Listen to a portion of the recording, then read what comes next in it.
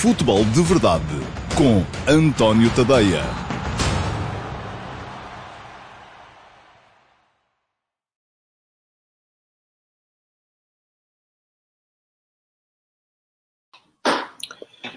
Olá, muito bom dia a todos. Eu sou o António Tadeia. Este é o Futebol de Verdade de sexta-feira, dia 23 de outubro de 2020. Futebol de Verdade de regresso após 3 dias de interrupção, terça, quarta e quinta. Foram dias de folga que já tinha previsto há algum tempo. Aliás, até estava previsto ser quarta, quinta e sexta, mas houve aí outros compromissos que me obrigaram a fazer a coisa assim. De modo que, uma vez que já estou a trabalhar, estou de volta para este espaço que habitualmente vai para o ar sempre ao meio-dia e meia, de segunda a sexta-feira. Esta semana teve menos edições do que é habitual. Isto é, costuma ser de segunda a sexta. Esta semana foi só segunda, com o rescaldo da jornada do fim de semana na Liga Portuguesa. E vai ser hoje, sexta-feira também, com o rescaldo dos jogos das equipas portuguesas nas competições europeias, ainda que estes eu os tenha visto de forma um bocadinho mais diletantística, porque não estava a trabalhar, vi ainda assim, mas não com o mesmo grau de exigência, naturalmente. Portanto, vai ser uma abordagem até se calhar ligeiramente diferente. Ora bem, o facto de não ter havido futebol de verdade durante todos os dias desta semana levou-me também a cancelar o Q&A de amanhã. Portanto, amanhã não vai haver Q&A, o que não quer dizer que vocês não possam deixar perguntas. O que acontece é que as perguntas que vocês deixarem nas caixas de comentários do Futebol de Verdade de hoje serão com certeza respondidas no direto. Aquelas que o Rui Santos e o João Pires, que me estão a apoiar nesta edição, acharem que são mais pertinentes ou que vêm mais a talho de foice.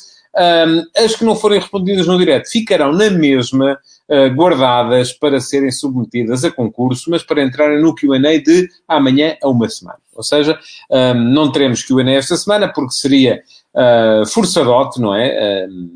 Apenas com 2 edições de Futebol de Verdade estar ali a selecionar perguntas.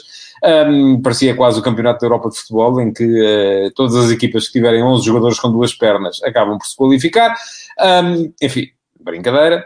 Mas as perguntas ficarão na mesma, guardadas para o Q&A, mas da semana a seguir. Ora bem, antes de entrar nos jogos deste final, desta ronda da Liga Europa, tem 2 coisas para comentar ainda assim convosco. A primeira diz respeito à cada vez mais provável, segundo a imprensa pelo menos, transferência de Luciano Vietto para a Arábia Saudita.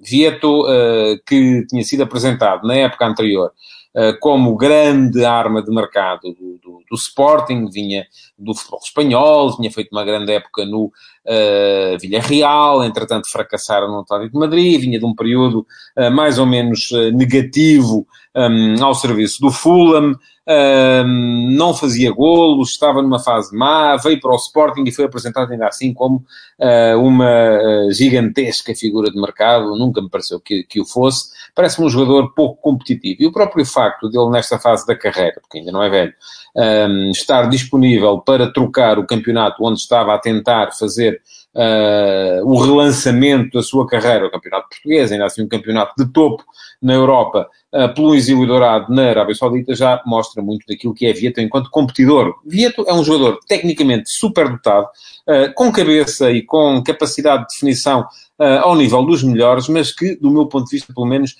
sempre que foi exigido mais dele, acabou por fracassar. E isso viu-se no ano passado, naquilo que ele fez na equipa do Sporting. Não foi nunca o polo aglutinador que o Sporting precisaria que ele fosse para juntar uma equipa que, sobretudo depois da saída de Bruno Fernandes. Ou seja, para Vietto, enquanto houve Bruno Fernandes foi uma desculpa.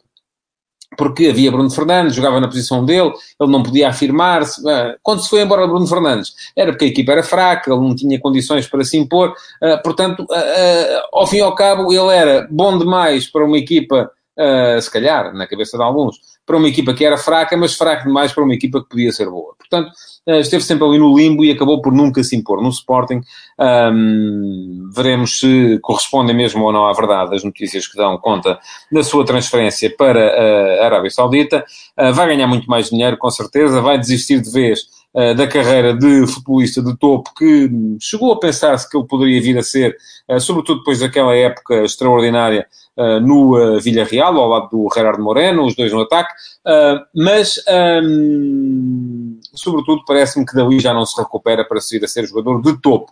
E o facto de ele também desistir da luta pela titularidade neste Sporting, seja porque o sistema não lhe agrada, seja porque eu acho até que Vieto, eu já o disse aqui, era um jogador talhado para aquela função, a função de 9 que Ruben Amorim idealiza no seu no 3-4-1-2, vamos lá, em que tem um 9 mais móvel e tem depois 2 avançados mais colocados sobre as alas. Vieto era o jogador ideal para ser aquele 9, porque é sobredotado tecnicamente, porque, conforme já disse, em termos de pensamento, está muito à frente de muita gente, só que depois lhe falta a tal capacidade para ser competitivo, para fazer golos e para ser um jogador de que o Sporting precisaria para aquela posição.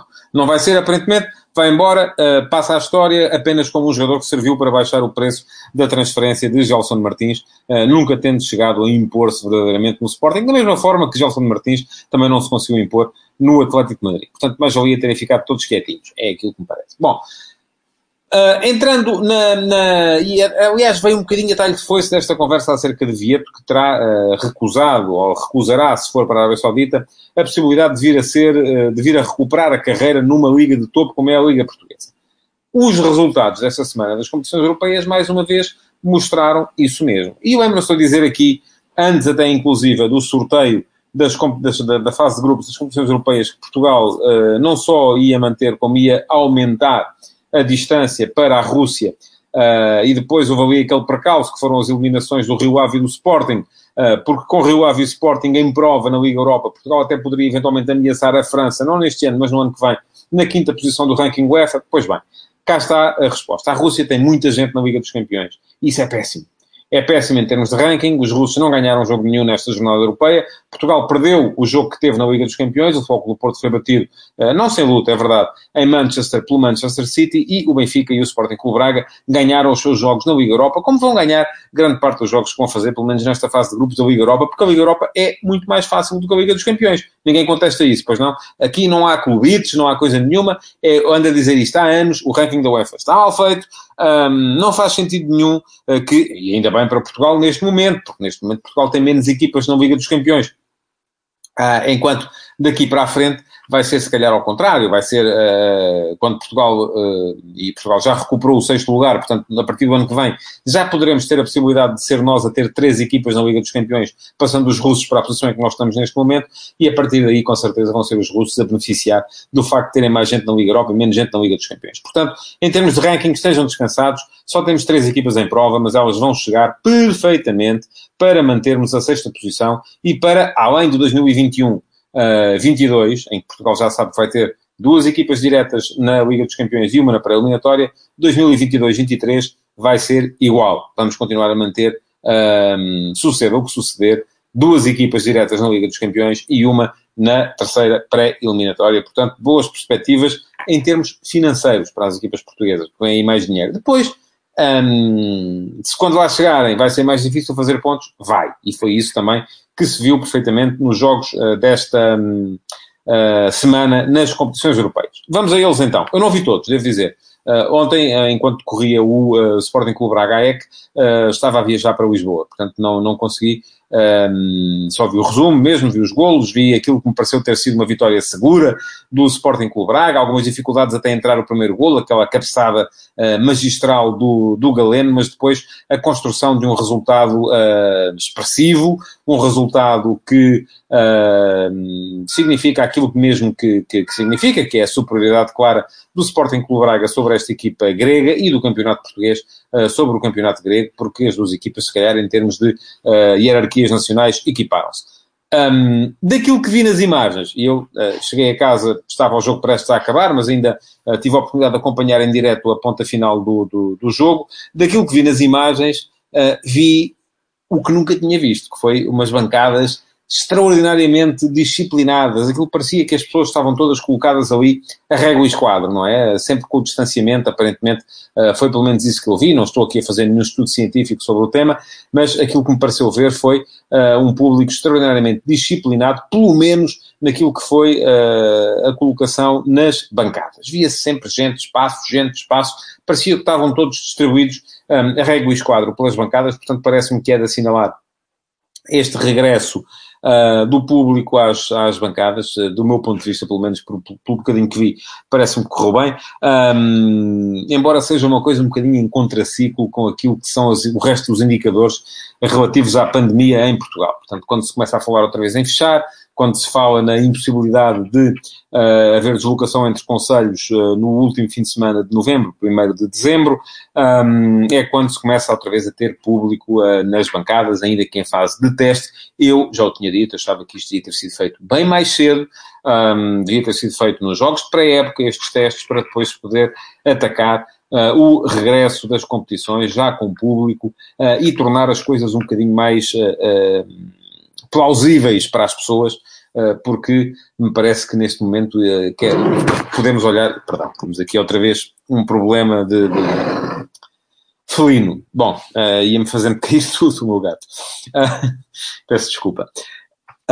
Estava a dizer que nessa altura as coisas seriam um bocadinho mais passíveis de serem encaradas com um espírito mais positivo por parte dos portugueses, porque há duas teorias muito, diz o João Gavião, e com alguma piada, que as bancadas em Braga pareciam organizadas pelo PCP. É isso mesmo, aquilo estava tudo tão... Não sei se a piada do João tem a ver com o facto de ter sido permitida a festa do Avante, ou se tem a ver com o facto do PCP ser reconhecidamente um partido com militância extrema e com doses de organização superior, até se calhar, dado o seu caráter quase stalinista dos tempos da pós-revolução em Portugal.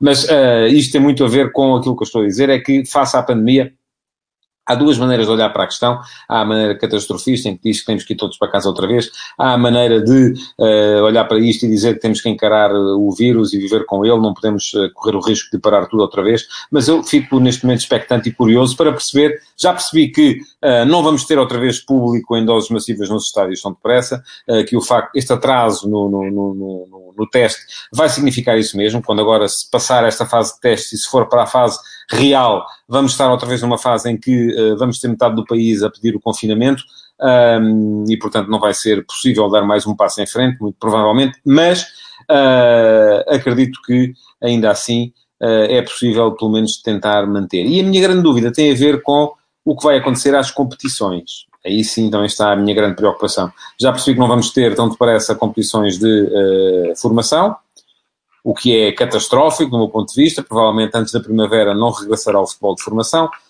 mas a minha dúvida tem a ver um bocado com o percebermos o que é que vai acontecer à alta competição. Porque, por exemplo, se vai ser proibido o deslocamento entre concelhos já no primeiro fim de semana de novembro, ou no primeiro fim de semana de novembro, último de outubro, há bocado acho que disse mal. Isto tem a ver necessariamente com a questão do feriado de Todos os Santos, com a tradicional romaria aos cemitérios, mas não sei se é para continuar nos fins de semana seguintes.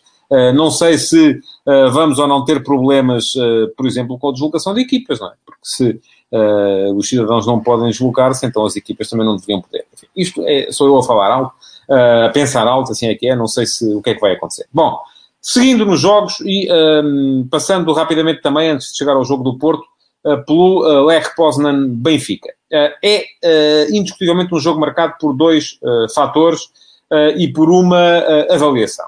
Quais são os dois fatores? Primeiro, jogo extraordinário de Darwin Núñez. O golo de cabeça do ponta de lança uruguaio do Benfica mexeu umas medidas. Eu tenho dito até aqui, daquilo que tenho visto do jogador, e acho até inclusive que não estamos a ser honestos na forma de atribuir tanta assistência a Darwin Núñez. Por exemplo, o primeiro golo de Waldschmidt em Famalicão É preciso muito boa vontade para considerar aquilo uma assistência de Darwin, porque Darwin tenta meter a bola para a linha lateral para ir ele atrás dela, a bola bate num defesa do Famalicão, muda a trajetória e vai ter com o Luca Waldschmidt que faz o gol. Portanto, considerar isto uma assistência é o cúmulo da boa vontade, mas ele tem sido até aqui um jogador voluntarioso e muito promissor. Porquê? Porque tem velocidade, tem potência, é um jogador fácil de parar, um jogador fácil de derrubar, é um jogador que vai sempre resistindo àquilo que é a tentação comum aos jogadores na Liga Portuguesa, que é o cair.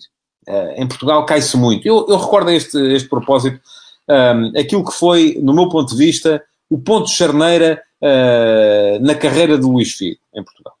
Luís Figo, quando Bobby Robson chega ao Sporting, era um jogador que caía muito. E o Bobby Robson disse-me isso várias vezes. Ele é bom jogador, mas cai muito. E houve ali, naquele ano, naquele período que Figo passou com Bobby Robson, ano e meio, houve ali um período em que o Figo terá sido trabalhado do ponto de vista físico para cair menos. Ora, Darwin não precisa disso. Já tem isso. Já é um jogador que fisicamente é portentoso. E a partir daí o Figo deixou de ser um jogador promissor em termos portugueses para passar a ser um dos melhores jogadores do mundo. Isso faz toda a diferença. Em Portugal, o futebol é tão dado a toques e toquezinhos, a quedas e quedazinhas, a encostos e encostozinhos, que os jogadores nunca chegam a mostrar aquilo que é o seu verdadeiro potencial. Darwin não tem isso. Darwin é um jogador que é possante, que é potente, que é veloz. Até aqui eu sempre disse que ele não estava a encher as medidas do ponto de vista da finalização. Parecia-me que era um jogador que não era assim tão forte do ponto de vista da finalização. Ontem tem 2 golos que são portentosos do ponto de vista da finalização. E eu gostei especialmente, e alguém me dizia aqui, que o primeiro golo de cabeça ele parecia o Ronaldo. Sim, é uma elevação extraordinária, no momento certo, uma cabeçada extraordinária também. Gostei muito também do golo depois em trabalho individual, a driblar e a vir para dentro, para finalizar facilmente na cara do guarda-redes. Portanto, esse é o primeiro facto a constatar daquele jogo, a influência extraordinária e o jogo portentoso que foi feito por Darwin Nunes. O segundo facto a constatar tem a ver com aquilo sobre o que eu já escrevi hoje no último passo, às 8 da manhã, com o facto de Otamendi, ao terceiro jogo pelo Benfica, ter sido capitão. Não é normal. Vamos lá ver. Não se pode considerar normal que um jogador estrangeiro que chega ao Benfica, ao fim de 3 jogos, seja capitão da equipa. Não é normal. Agora também não é o fim do mundo, como vejo muita gente dizer por aí. Eu acho que sobretudo, o constatar de uma nova realidade, em que as referências já não ficam nos clubes por muito tempo, e o Benfica tem sido o expoente máximo desse tipo de futebol indústria. Eu vou ler este comentário do João Silva sobre o assunto. Não sou contra o futebol indústria, mas este não pode construir-se à custa da identidade e do heritage de cada equipa. Caso contrário, teremos os Comporta Futebol Clube sem implantação popular que faz o sucesso do futebol. Pois bem, João, eu percebo, identifico o problema, não sou tão contrário a isso como o João é. Porque, por exemplo, não tenho nada contra os Comporta Futebol Clube. O futebol hoje em dia é isso mesmo. E eu preferirei, já disse isso, preferirei sempre o Comporta Futebol Clube à Bessade, que joga sem público no estádio do Jamor. Portanto, o futebol hoje em dia é o que é. Eu já lá vou, o Simão Rochinol pede-me para falar do comportamento da defesa, já lá vamos. Estou a falar ainda dos 2 factos, a seguir vou falar da apreciação.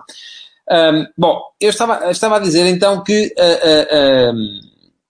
na questão do futebol de hoje, e muitos de vocês aqui inclusive já escreveram, o Benfica vai lucrar muito com Darwin e com Waldschmidt. O próprio Jorge Jesus, ontem, quando falou do jogo feito por Darwin Núñez, ele não disse que com Darwin vamos ganhar isto e aquilo e aquilo outro, disse que com Darwin o Benfica vai ganhar muito dinheiro. Portanto, é isso que conta hoje em dia para as pessoas que andam no futebol. Não é tanto o facto dos jogadores irem a ser bem-sucedidos em campo, é o facto de poderem vir a valer transferências de X, Y ou Z. Portanto, hoje em dia o futebol é isto, é mercantilista.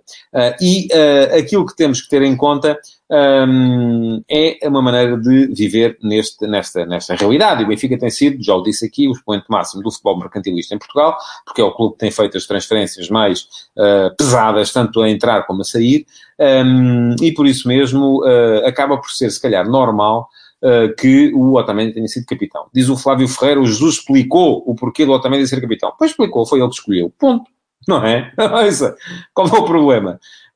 Eu não estou a dizer o contrário.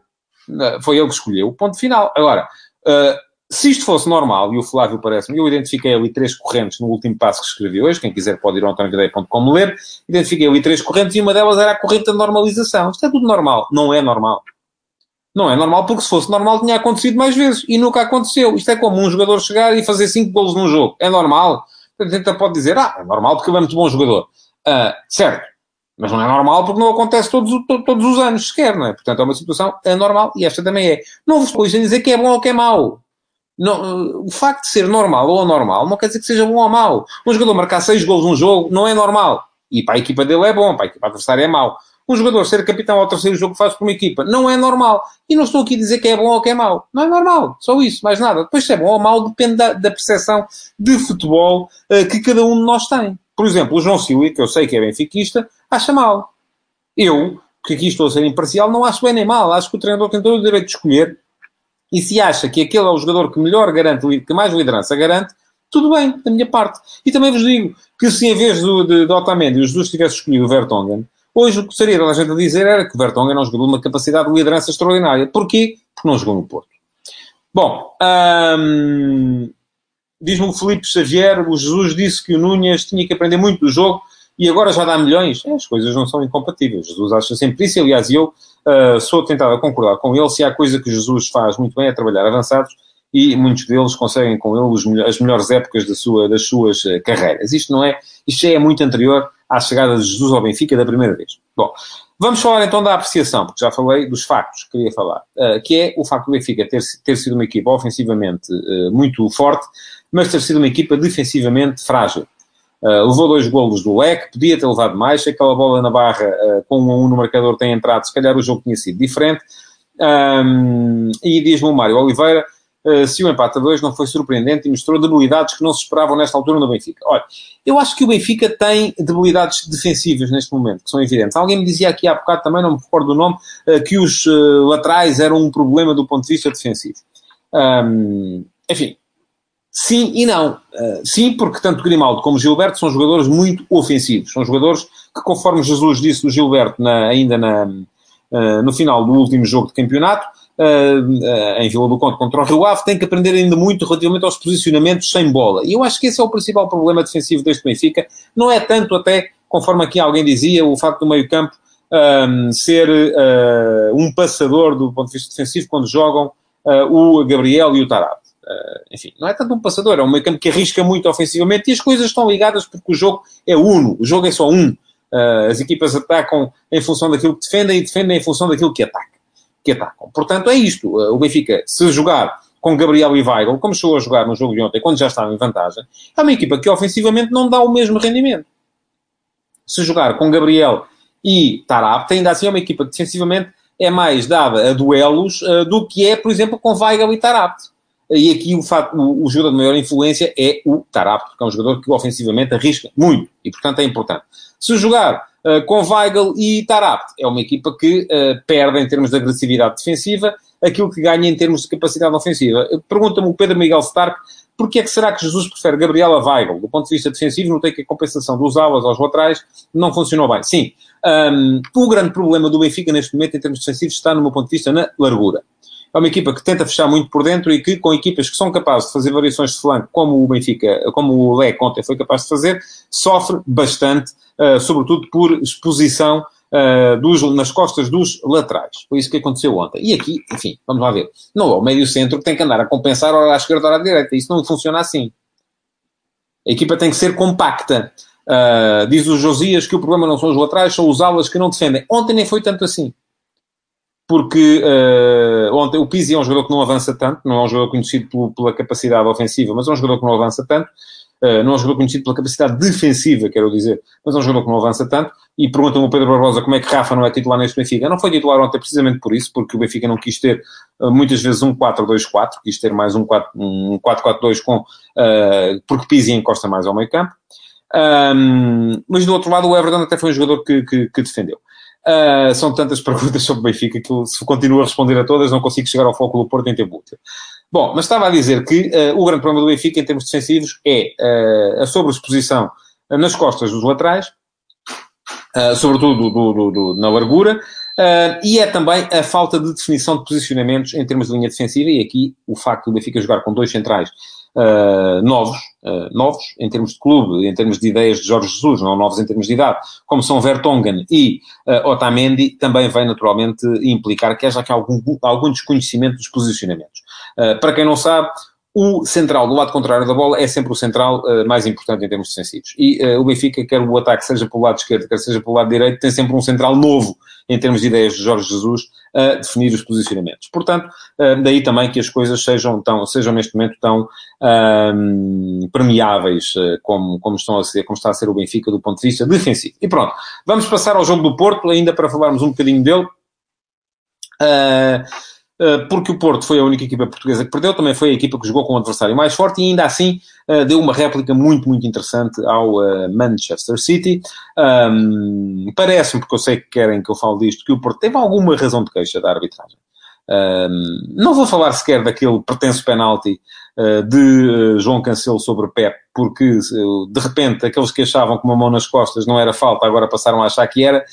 E isto tem a ver necessariamente com o lance entre o Zaidu e o Pedro Gonçalves no Sporting Porto, e aqueles que achavam que era, agora passaram a achar que não era.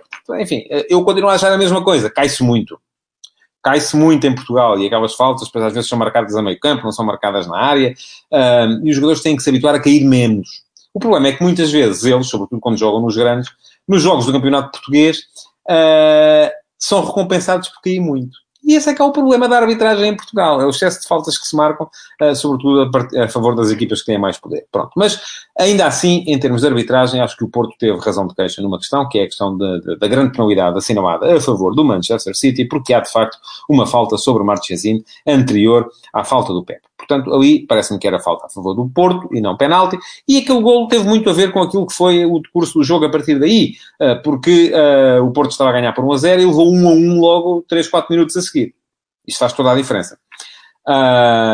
Faz, de facto, toda a diferença. Ora bem, o mais interessante no jogo do Porto foi a abordagem de Sérgio Conceição ao jogo. O Pep Guardiola disse que o Sérgio fez um decalque daquilo que foi o sistema do Leicester quando foi ganhar por 5-2 ao Etihad aqui há umas semanas, com três centrais e depois dois laterais. Portanto, era mais um 5-4-1 do que um 3-4-3, porque os laterais encostavam muito atrás. Pergunta-me o Josias Martins se eu não acho que o Porto foi muito defensivo. Não acho. Acho que o Porto abordou o jogo da forma certa.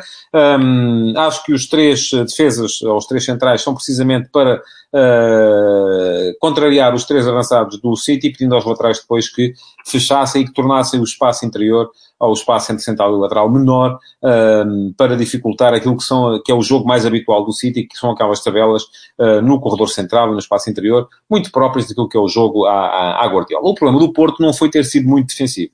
O problema do Porto foi ter perdido concentração e agressividade à medida que o jogo ia decorrendo, e sobretudo é uma equipa que ainda perde muito quando sai o Luís Dias. Para todos aqueles que, e diz-me o Filipe Rubens Xavier, falta ao Porto explosão e velocidade, 45 minutos de fogo do Dias é pouco. E para todos aqueles que achavam que com a chegada dos reforços que aí apareceram, Luís Dias era jogador para encostar, os últimos dois jogos mostraram que não. O que a equipa caiu quando ele saiu. Porque aquilo que se vê com o Luís Dias é o único jogador do Porto, até mais do que Corona, com capacidade para pegar na equipa e levar a equipa para a frente. Para levar a equipa para a frente com bola, para meter medo aos adversários. E isso parece-me que foi muito positivo na equipa do Futebol Clube do Porto. Diz o Bruno Gomes que parece que o City não tem assim tão grande equipa quanto se faz crer. Também acho que num bom dia o Porto pode perfeitamente ganhar ao City no Dragão. Agora, é preciso também que esta equipa do Porto cresça em termos competitivos e, sobretudo, seja capaz de integrar melhor os novos jogadores. É curioso que o Porto tenha entrado de início com os tais três centrais, com Corona à direita. Eu não acho nada que o Corona fique amarrado do ponto de vista defensivo. Aliás, acho mesmo que aquela é a posição ideal para ele no Futebol Clube do Porto. Corona à direita e o Zaidu à esquerda, e depois um meio-campo com os dois médios do costume, para fazerem então o 5-4-1, porque o Luís Dias encostava de um lado e o Fábio Vieira encostava do outro. Não deixa de ser sintomático que o Fábio Vieira tenha sido titular quando havia outras alternativas, como o Felipe Anderson, por exemplo, como o Nakajima, como outros jogadores já com mais estatuto dentro do plantel do Futebol Clube do Porto, o próprio Taremi, que podia jogar com o Marega a jogar sobre a direita, enfim, portanto, tudo isto acaba por ser sintomático daquilo que Sérgio Vieira procura nos seus jogadores e que ainda não terá nos jogadores novos. Portanto, no meu ponto de vista, aquilo que faltou ao Porto foi tempo. Acho que este jogo, também podemos dizer que o City daqui a 2 meses já será outra equipa, é possível. Mas acho que este jogo com o Futebol Clube do Porto, com mais 2 meses de trabalho, podia perfeitamente tê-lo encarado de outra maneira e ter mantido a estratégia como eficaz durante mais tempo. Foi isso que aconteceu. Diz-me o Sousa Porfílio Tembe. É verdade que se cai muito em Portugal, o Porto mostrou isso, o único problema é esse, quando é contra dura um mês a analisar o caso, mas contra o Sporting passa logo. Está na hora de os árbitros matarem o Caicai, também acho que isso era fundamental para o progresso do futebol português, mas não é só nas áreas, porque depois os únicos lances que aparecem na televisão são os das áreas, e aí a malta começa a dar, e tal, intensidade, será que empurrou, será que desequilibrou, e quando se está no ar, um braço nas costas é o suficiente para desequilibrar, não é, porque o jogador aproveitou-se, enfim.